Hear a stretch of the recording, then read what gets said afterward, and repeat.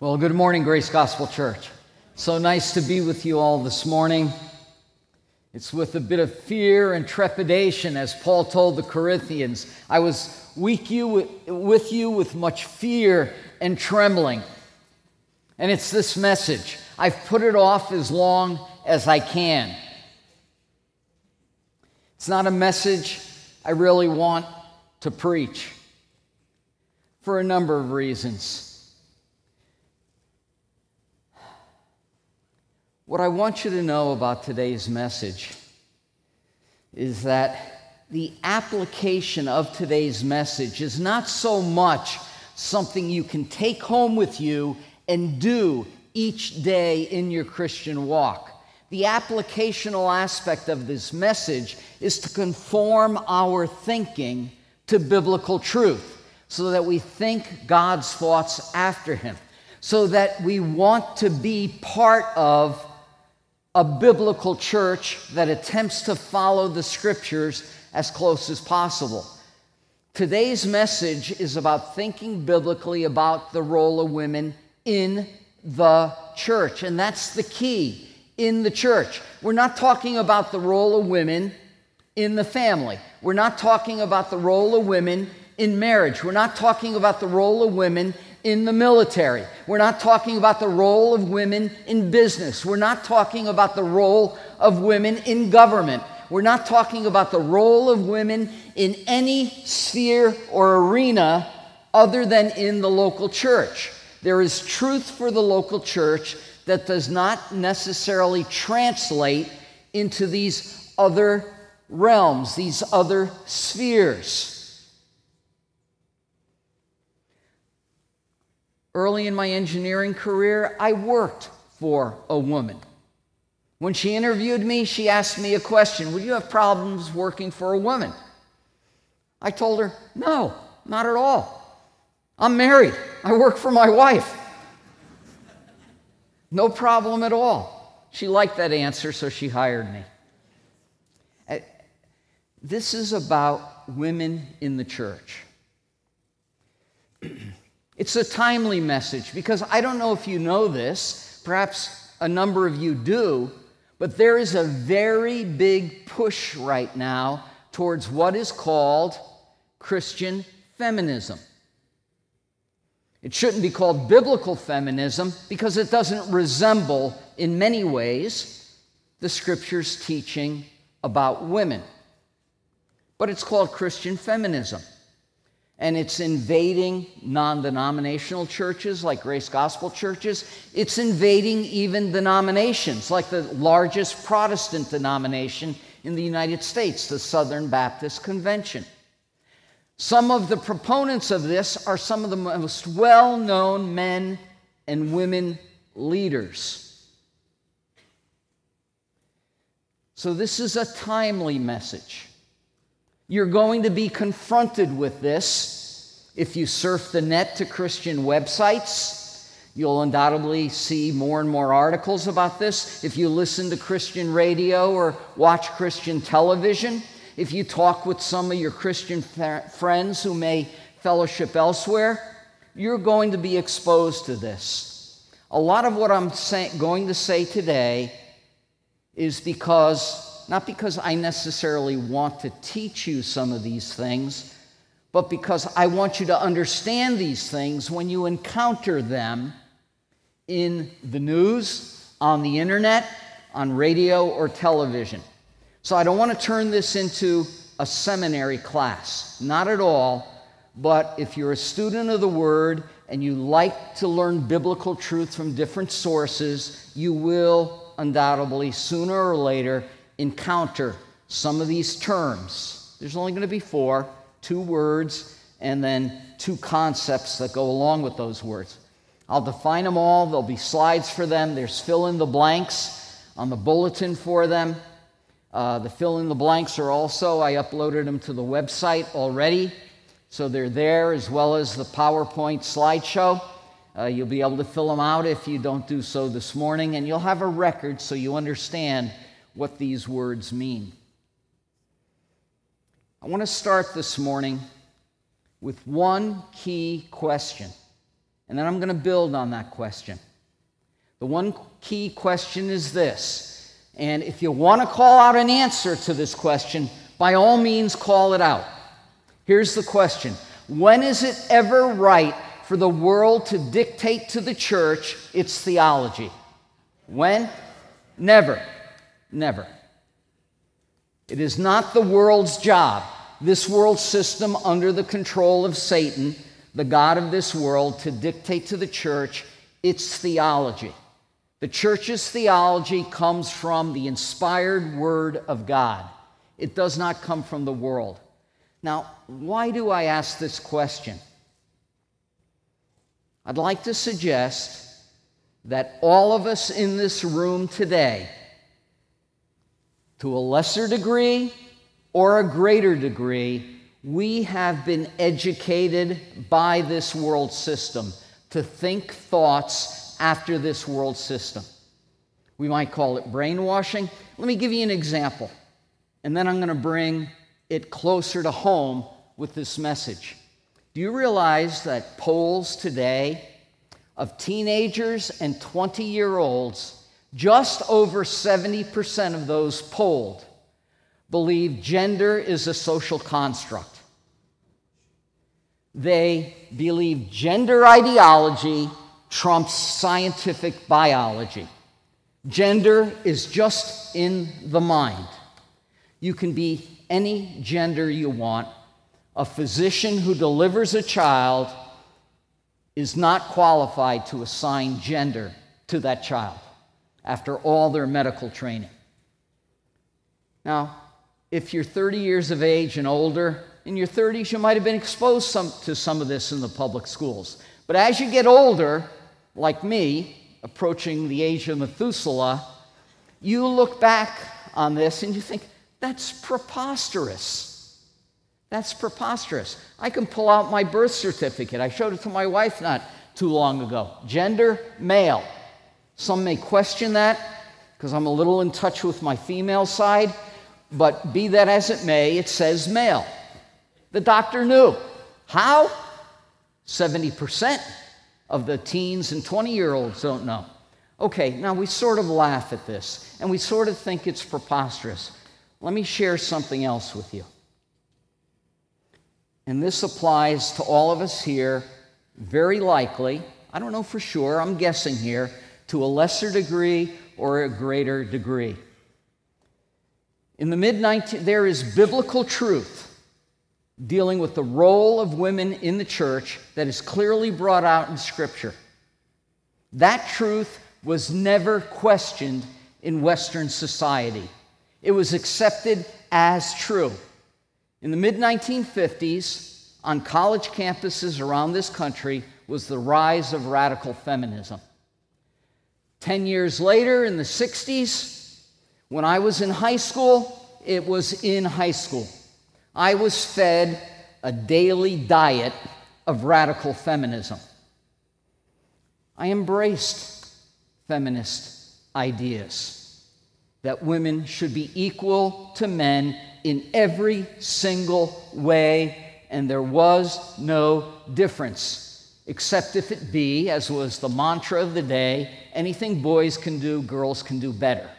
Now, that doesn't sound like equality. That sounds like an agenda. But nonetheless, that's what was said. So I have to admit to you today, inside of me is this slight tug still away from biblical truth to the brainwashing of the ideology that I was fed a daily diet of in public schools. And perhaps some of you were fed that same diet. Perhaps some of you feel some of the teachings in Scripture are unfair. But that is the world dictating to the church. A few years ago, I was speaking with two sisters in the Lord back in my home church in Connecticut. They're both at home with the Lord now. One went home in her mid-90s, the other at around 90 years of age. Dear beloved sisters, rooted and grounded in the Christian faith and God's Word, able to teach God's Word to women. They were in their 20s in the mid-1950s when radical feminism first started rising up. I was having a conversation with both of them, and they both agreed. They both enlightened me. They were both Christians at the time, and they said these truths about women and the role of women were never questioned before the rise of radical feminism. And that's what they attributed the change in thinking in the Bible-believing church to, feminism. So when is it ever right for the world to dictate to the church its theology? That's what has happened. And that's why these things, which were settled matters for centuries, since the time of Christ, started to be questioned. I want to introduce you to two key terms, just because you may encounter them. The first term is actually used in secular writings on feminism. The second term is distinctly Christian, though. But they present two sides of the same coin. And that's what I'm going to try and do today. Because one side totally ignores the other side. They attack the other side. They denigrate the other side of the coin. The other side of the coin tends to not ignore or attack, but minimize the first side of the coin. So what are these two key terms? They're big words. Don't be scared by it. The definitions are very simple. Here are the two words: egalitarianism, and someone who believes in that is an egalitarian, and complementarianism, and someone who believes in that is a complementarian. Egalitarianism is sometimes used in secular writings on feminism, so you may encounter it. What do these words mean? Egalitarianism is that the roles of men and women are identical in every aspect, in every respect. There is absolutely no difference whatsoever.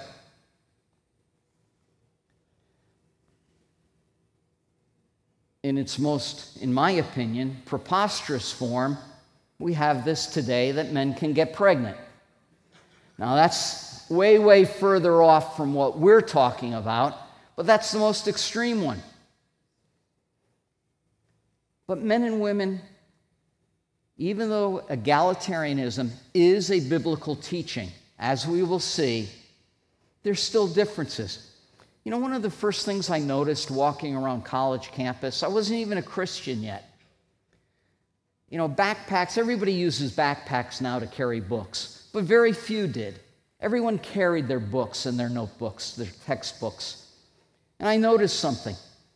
As I remember that day, a bright sunny day in September, and I'm looking at one of the concrete sidewalks. You weren't supposed to walk on the grass. Okay, I did sometimes. But you weren't supposed to. And I'm watching all these other students, maybe 80 or 100 feet away, walk. And I noticed something. How were the guys carrying their books? And how were the gals carrying their books? The guys carry their books in their hand, under their arm. The girls carry the books clasped to their chest.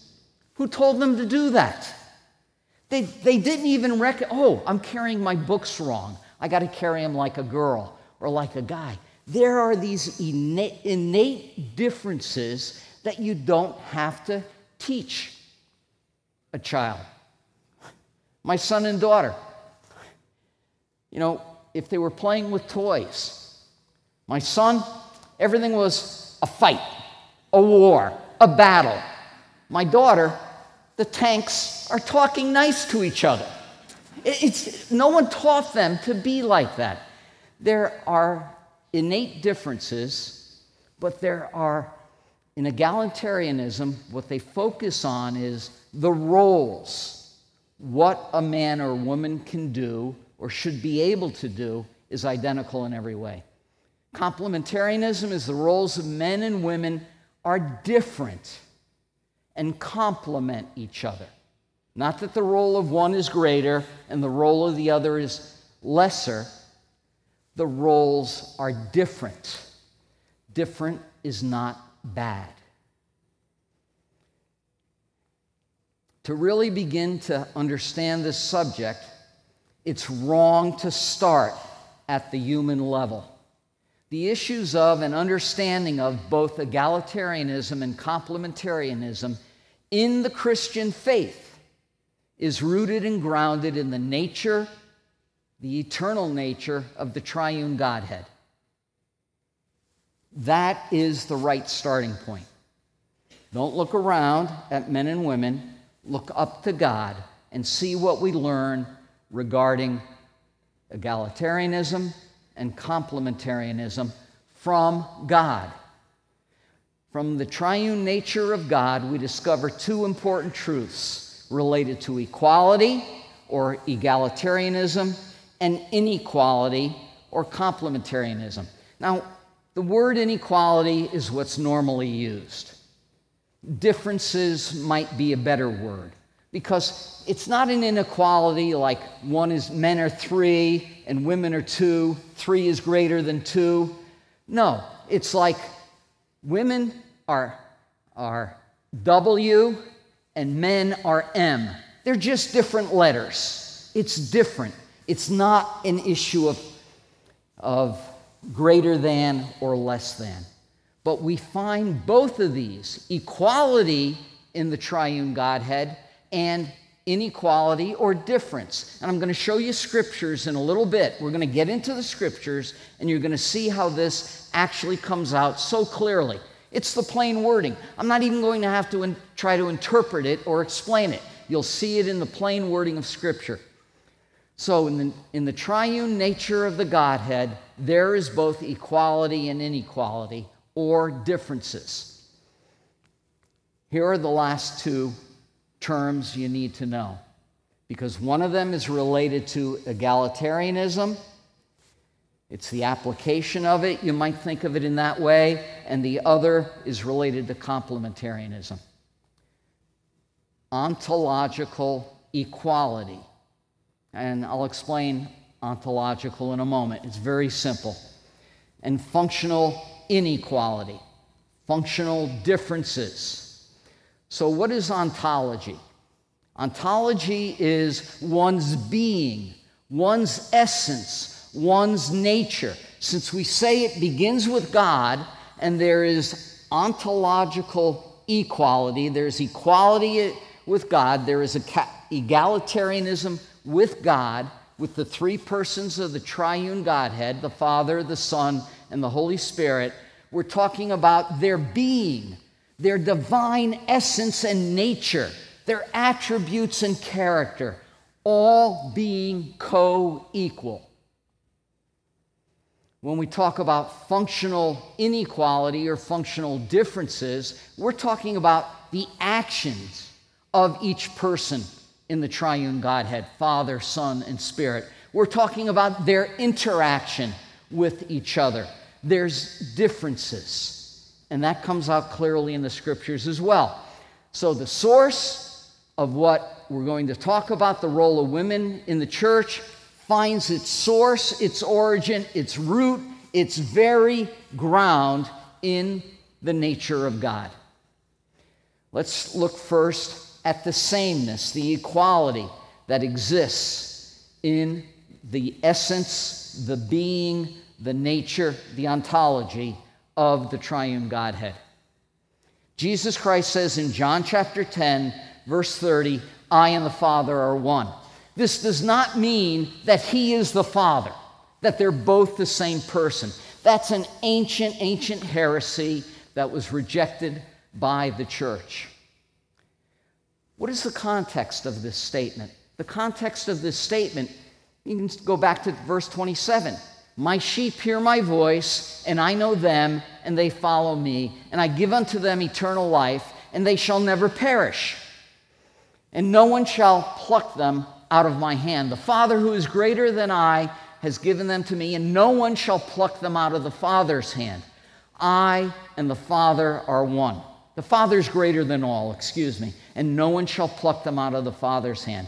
I and the Father are one. In the context, it's one in their desire to give eternal life to the sheep. It's one in their desire to keep the sheep secure from ever being lost. It's one in their power and ability to keep the sheep secure. There is this equality between the Father and the Son, brought out in John 10, verses 27 through 30. Here is another equality. Jesus says in John 14, "He who has seen me has seen the Father." Remember, he said, "I am the way, the truth, and the life. No one comes to the Father but by me." And then he says, "If you had known me, you would have known my Father also. From now on, you have both seen him, and you have both heard him and seen him." Philip says to him, "Lord, show us the Father, and it is enough for us."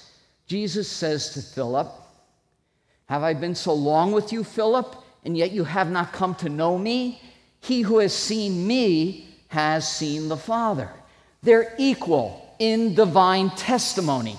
They're equal in divine character. They're equal in the works that Jesus did. If it was the Father, he would have done the same works. If it was the Father, he would have said the same words that Jesus said. They're equal in that way.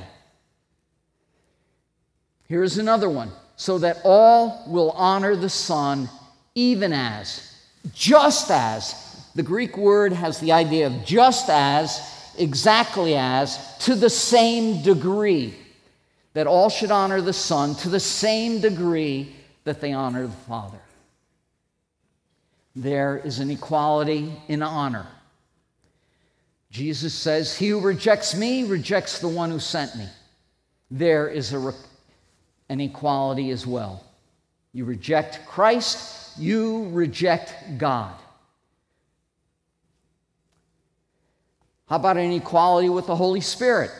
Is he part of the triune Godhead? Yes, he is.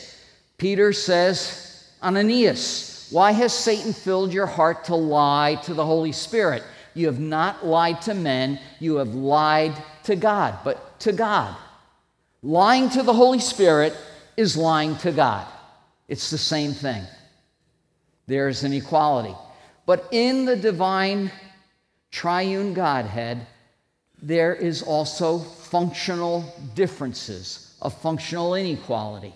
We've seen the sameness in their essence, in their being, in their character, in their attributes. Now let's see what the Scripture brings out as some differences. And you really already know these. If you know the gospel of Jesus Christ, you know these. So this is going to be more like a reminder. Paul, writing to the Corinthians, says this, "But I want you to understand that God is the head of Christ." Nowhere does it say Christ is the head of God. When you read Paul's writings and he mentions Christ or he mentions the Lord, and in the same context he mentions God, by God he means God the Father. It's just the way Paul writes. John will use the terms Father and Son. Paul uses the terms God and Christ, or God and Lord.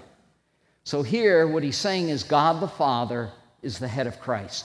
We don't read that Christ is the head, of God the Father. So there's a difference there. The Father exercises headship over his beloved Son within the triune Godhead. Jesus says this, "Truly, truly, I say to you, he who hears my word and believes him who sent me." The Father sent the Son. The Son didn't send the Father. There's a difference. One gave the command, so to speak, and the other willingly obeyed and was sent. In John 10, after he says, "I and the Father are one," the Lord says, "Do you say of him whom the Father sent into the world?" The Son, Christ, came into the world. The Father didn't come into the world in the same way, incarnate in flesh. The Father sent the Son into the world. In 1 John, John says, "We have seen and testify that the Father has sent the Son to be the Savior of the world." The Son was the Savior of the world. Yes, God is the Savior of all men, but especially of those who believe, the Scripture says. There is a sense in which God is a Savior of all men by virtue of creation. Here, though, the Son is the Savior of the world by virtue of being the sin bearer on the cross, bearing the sins of the world in his body. The Father sent the Son to be the Savior. The Son is the Savior. He was the sin bearer. He died. The Son died on the cross. Very often, from time to time, you might hear somebody pray, "Oh, Father, thank you so much for dying for us." The Father didn't die for us. God the Son died for us. Now, we don't jump on people for misspeaking like that in prayer. We all do it at times. But we should be aware that the Father didn't die for our sins. The Son died. The Son is the Savior of the world. In Galatians, Paul writes, "But when the fullness of the time came, God sent forth his Son, born of a woman, born under the law." God sent his Son. Jesus Christ was conceived in the womb of the Virgin Mary. God the Son, Jesus Christ, was born 9 months later to Mary. He was born a Jewish male under the law. The Father wasn't, the Son was. So there's a difference here. I think we all can see that. If we know the gospel, we understand the difference. How about the Holy Spirit? The Father sends the Holy Spirit. Because you are sons, God has sent forth the Spirit of his Son into their hearts, whereby we cry, "Abba, Father."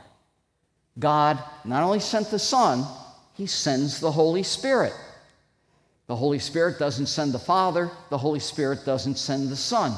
There's a difference there. But it's not just the Father who sends the Spirit. Jesus Christ says in John 15, when the Helper, that's the Holy Spirit, if we read John 14 and 15, it's very clear, the Spirit of truth, the Helper, the Spirit of truth. But when the Helper comes, whom I will send to you from the Father, that is the Spirit of truth who proceeds from the Father. So not only does the Father send the Spirit, the Son sends the Spirit as well. There's this inequality there. Functionally, they operate differently. So God is the source. God is the picture. God is the example of equality and differences between the persons of the triune Godhead. Now we're going to take this divine truth and we're now going to apply it to the horizontal level to women in the church, not in any other sphere, but in the church. That's what the Scriptures are concerned about. The functioning of the local church, the belief system, and the operation or functioning of the local church, how we practice church. Let's look, first of all, we have to begin here. It's just wrong to begin with women are different than men and ignore the sameness that Scripture so powerfully says in these 3 verses in Galatians 3. For you are all sons of God through faith in Christ Jesus. Do you remember when we studied who we are in the church in Thinking Biblically, Series 2? And it was mentioned earlier on in one of these messages in Series 3. We saw that the church was Christ's body. It was a building, a holy temple, and it was Christ's bride. And I remember mentioning to all the men, you're part of Christ's bride. You're not the bridegroom. The Lord Jesus is the bridegroom. We are part of the bride. So we got to get in touch, guys, with our feminine side. We're part of the bride. We look forward to the coming of the bridegroom, the way we know women look forward to the coming of their wedding day. They plan for months, a year for it sometimes. And they wait for it, they wait for it, they wait for it, and it happens. They're so joyful. And then when it's all over, it's over so quick. You know, it's surprising sometimes to some women, but they look forward to it. And so we as men, as part of the bride of Christ, need to look forward to the coming of our bridegroom. But here in Galatians, it's reversed. You are all sons of God through faith in Christ Jesus. And he's going to say at the end of verse 28 that it's male and female as well. Ladies, if you're a believer in Jesus Christ, if you've placed your faith and trust in Christ's finished work on the cross for your salvation, you are a son of God. You're not a daughter of God, according to this verse. You are a son of God. Now, why does it use the word son? You got to understand something. This word is, and I'm going to say this intentionally, pregnant with meaning. And no, men can't get pregnant. But the meaning here, in many ancient cultures, as well as in Jewish culture in the Old Testament, inheritance was passed from the father to the sons, not to the daughters. The word sons is a word that involves inheritance. Ladies, you will inherit everything that any man who is a Christian and trusts in Jesus Christ will. You are not second-class citizens of the kingdom of heaven. You rate up there, you rank up there with any man. Anything that's available to them is available to you. You will inherit all that men can inherit in the kingdom of God. That's why it says your sons. The idea is an inheritance. You are co-equal. You have the same value, the same spiritual worth as any man. You don't need a man to have access to God. You don't need a man to pray for you. You can ask one, but you don't absolutely need that. You can offer up sacrifices of praise and worship to God as well as any man can. And revealing my bias again, I'd have to say that in my opinion, very often, when a woman prays, she prays God's heart better than any man. I love to hear women pray. My own wife, our brother Kim prayed this morning. Our sister, brother Kim, oh boy. Well, she's a son of God. Okay, I recovered from that klutz maneuver there. Okay, our sister Kim, our sister Allie. I am just touched by their prayers. I love to hear them pray. I learn more how I can relate to God when I hear a woman pray. I think it's fine for women to pray. I think it's fine for women to read the scriptures. I'll explain why in a little bit. But Paul says here, for you, why are all sons of God, both men and women? Here's why. For all of you were baptized into Christ. You have clothed yourself with Christ. That is, with the righteousness of Christ. There is not one righteousness of Christ for women and another righteousness of Christ for men. It is all one righteousness in Christ. There is only one Christ. There's not one Christ for men and one Christ for women. It's the same Lord Jesus Christ. And then he says, to make it very, very clear, based on these two truths, that they are all sons of God, male and female, as well as the other categories, Greek and Jew, slave and free man. You're all sons of God, the same, co-equal. And all were baptized into Christ Jesus if they're a true believer. The Holy Spirit has baptized them into the body of Christ. 1 Corinthians 12:13 teaches that. For by one Spirit were you all baptized into one body. And he's speaking of the body of Christ there, the universal church. All have clothed themselves with Christ. And now he's going to make it clear who he's talking about. Since they have all put on the same Christ, they have all put on the same righteousness of Christ, there is neither Jew nor Greek. That distinction is now gone, Jew or Gentile. There is neither slave nor free man. Everyone is Christ's bondslave. There is neither male nor female. Women are co-equal in the Christian faith with men. This was an amazing, liberating message. You know, you will sometimes hear from some who are poorly taught as Christians, some unbelievers who may support a radical feminist agenda, that Christianity is demeaning to women, that Christianity holds women down, that Christianity makes women subservient. Do you know, historically, when the Christian faith first came out in the first century, through the death and resurrection of Jesus Christ, and then his apostles proclaiming the gospel, Christianity was the most liberating, female liberating force in the Roman Empire.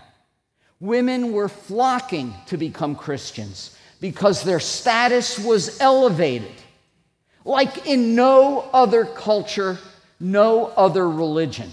That's what Christianity did. It raised the status of women to be co-equal with men in their faith to the Lord God.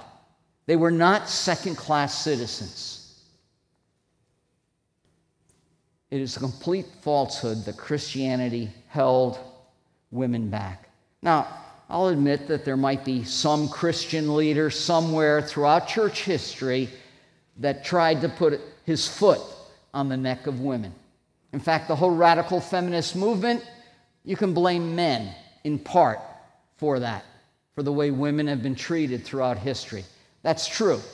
But its genesis is in the book of Genesis, in Genesis chapter 3. When he cursed Eve, besides pain in childbirth, the Lord said this: "You will try to dominate your husband, but he will dominate you." What was true in the marriage relationship, radical feminism has expanded to be the domination desire between all women and all men, to rule over the other. But Christianity does away with that. We're all one in Christ, co-equal. I don't know about you, but that's good news. I'm not a woman, and I think it's good news. I hope the women think that is good news. You're not second-class citizens at all. Now, how about the differences, the functional differences, the complementarianism in the local church? That exists too. Paul says this: "But I want you to understand that Christ is the head of every man, and that man is the head of a woman, and that God is the head of Christ." It begins with God as the head. This is just a reminder of what we had learned before. Remember, what we're going to see between men and women in the church is what exists in the triune Godhead. There is an inequality, or there is a difference. Here, God is the head of Christ. Functional differences, complementarianism, involves headship. But I want you to understand that Christ is the head of every man, and that man is the head of a woman, and God is the head of Christ. He mentions head 3 times. Christ is the head of every man. Man is the head of a woman. God is the head of Christ. So there's headship involved. What is headship? Paul brings this out very clearly in Ephesians chapter 1, which he brought about in Christ when he raised him from the dead and seated him at his right hand in the heavenly places, far above all rule and authority and power and dominion and every name that is named. And he put all things in subjection under his feet, under Christ's feet, and gave him his head over all things, not just head over the church, head over all things to the church. Headship, clearly from this passage, involves authority above all power and dominion, rule and authority. There should be no question about that. Headship involves authority in some form. In the case of the Lord Jesus Christ, it's an absolute authority. In the case of men being the head of woman, it's an extremely limited authority that extends to, as we'll see, two things and two things only.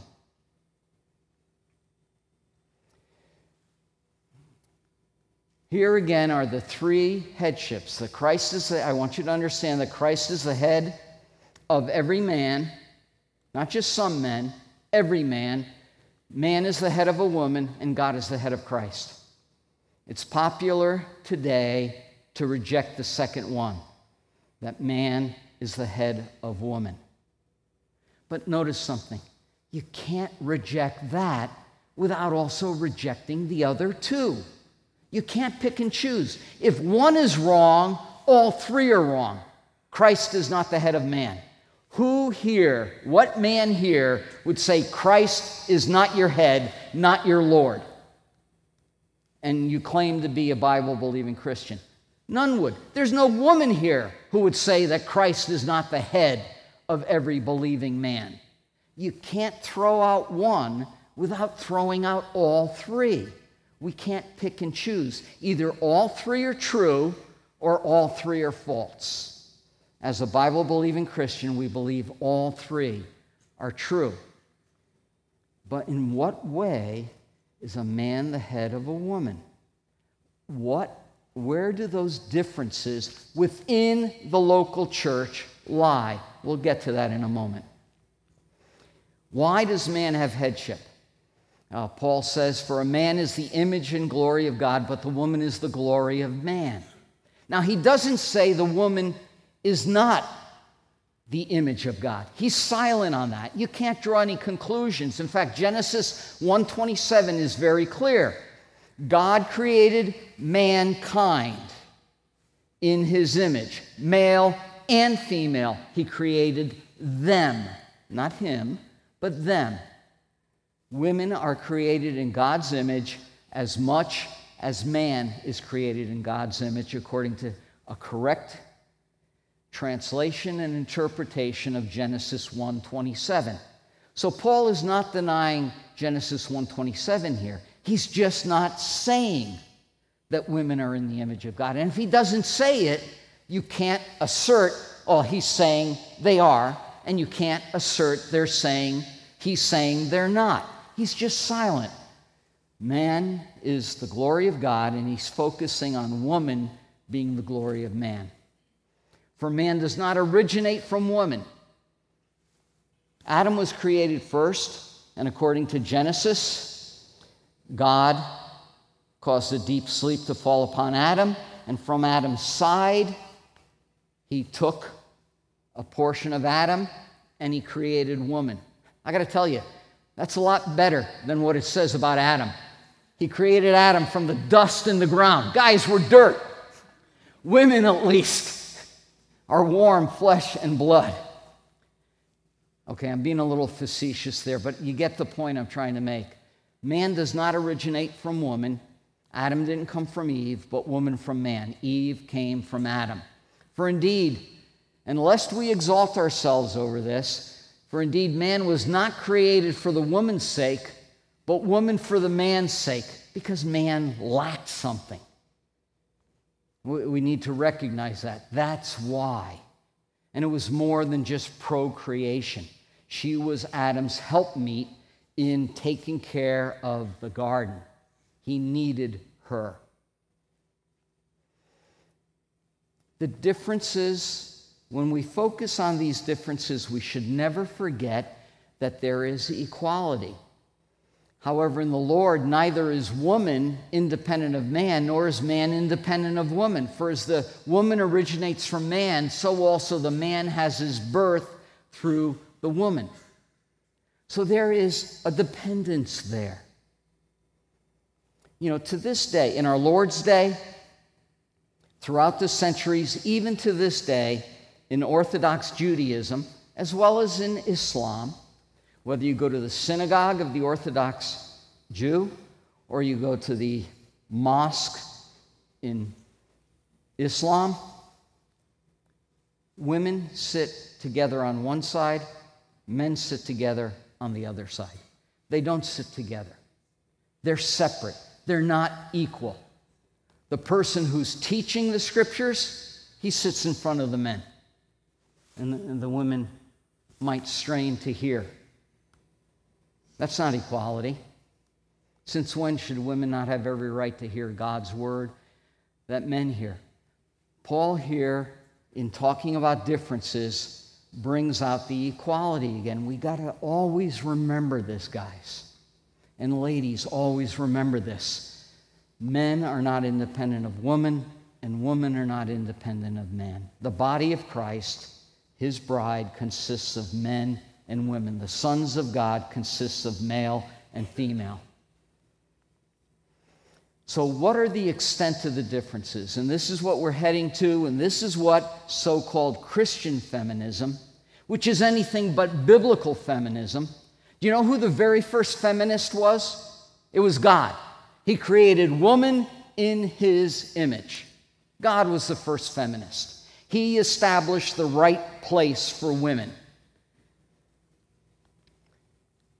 The extent of the differences, Paul begins with this: a woman must quietly receive instruction with entire submissiveness. He mentions something very similar to this in 1 Corinthians 14, verses 34 and 35. He says the women are to remain silent in the churches, for it's not permitted them to speak. And if they want to, and then he gives a key insight into what he's talking about. And if they want to learn anything, let them ask their own husbands at home, for it's not permitted a woman to speak. That whole chapter is about chaos and discord in the meeting of the local church. People are just standing up and speaking left and right on top of each other, whether they be prophets or whether they be speaking in tongues in the church in Corinth. The women appeared, they had so much freedom in Christ that it appears both here in verse 11 and in 1 Corinthians 14, verses 34 and 35, that they took their freedom a little too far. In the ancient Greco-Roman world, women were not well educated. I'm not saying that was right, it was clearly wrong, but it was the truth of the matter. And so it appears that they might call out a question to the person preaching. Look, that's not appropriate. It's not appropriate if a man does it either. But here it appears, both in Corinth and in Ephesus, where Timothy was, Paul makes that very clear. For this reason I left you at Ephesus. He says that in the first chapter. That women were taking their newfound liberty in Christ just a little bit too far. And in Corinth, it was clear that they were either asking questions of the person who was speaking. Can you explain that a little more clearly? Or they might have turned to their husband and asked the husband the question, disturbing those around them. He says, let them ask their husband at home. So this is the basis, something that was going on both in the church at Corinth and the church at Ephesus. He doesn't elaborate on it. But in Corinth, it becomes a little clearer that it was asking questions during the church service. We might find that strange, but just imagine having so much newfound liberty and being treated as co-equal with men after being held down in their culture, that this kind of thing could happen. You could put a toe or a foot across the boundary of what is right and proper. It's understandable, at least I think it is. But then Paul limits the extent of the differences to two things. I do not allow a woman to teach or exercise authority over a man. What is he talking about here? That a woman can't teach at all? Well, he says in Titus chapter 2, I want the older women to teach the younger women. So it's not a total prohibition on teaching. What is the context of this? It's when the church gathers together. That's what 1 Timothy is about. He talks about elders in the church. He talks about deacons in the church. He talks about care of true widows in the church.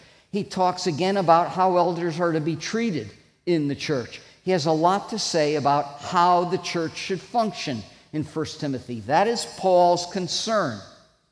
The shepherding of the church. That's why they're called the pastoral epistles, 1 and 2 Timothy and Titus. It deals with shepherding and how the church functions. He's talking about teaching in the church. Now remember what I mentioned to you a couple of weeks ago. At the time Paul wrote this, and for a long time afterwards, at least a century, perhaps more, the church met one day a week on Sunday, just like we do. But the difference was that church service, that church gathering, started early in the morning, shortly after the sun rose. And it continued all day long until shortly before the sunset. It gave time for people to begin walking to church. It gave time for them to get home before it got too dark. During that day-long assembly, that gathering of the church, they had multiple sessions throughout the day. New Testament historians know this from other ancient writings about the church. They met throughout the day. Different men would teach. And we saw that in, for example, 1 Timothy chapter 5, that there were multiple teachers in the church. In fact, sometimes in one session, multiple individuals would teach. Since it was all day long and people were away from their home, in the middle of the day, they would stop and have a communal meal, a fellowship meal. It was called the agape feast, the love feast. Jude mentions it in Jude. And then at the end of that, they would have the Lord's Supper with the bread and the cup, communion. Just like we do once a month, they did that every Sunday at the end of the agape feast. So when Paul tells Timothy here, I don't allow a woman to teach, he's talking about when the church met together. They only met on that Sunday. There were no midweek Bible studies. There were no women's studies. There were no men's studies. There was not adult Sunday school. There wasn't children's Sunday school. He's not saying a woman can't teach children's Sunday school. There wasn't any. He couldn't be saying that. He's talking about when the church gathers together like this, a woman is not allowed to teach. But clearly he said, I want the older women to teach the younger women. So it's not a total prohibition against teaching. It's teaching when the church gathers together. And then to exercise authority. What is this that he's talking about? Some people differ with me on this. I just want you to know that. But I simply do not see how having a dear sister in the Lord read the announcements is exercising authority. I don't see how a woman opening the service in prayer is exercising authority. Oh, some have said to me, but Brother Paul, she could teach in her prayer. Okay, that's a problem. But it's a problem if a man does it. Prayer is talking to God. It's not teaching people. It's wrong whether it's a man or a woman.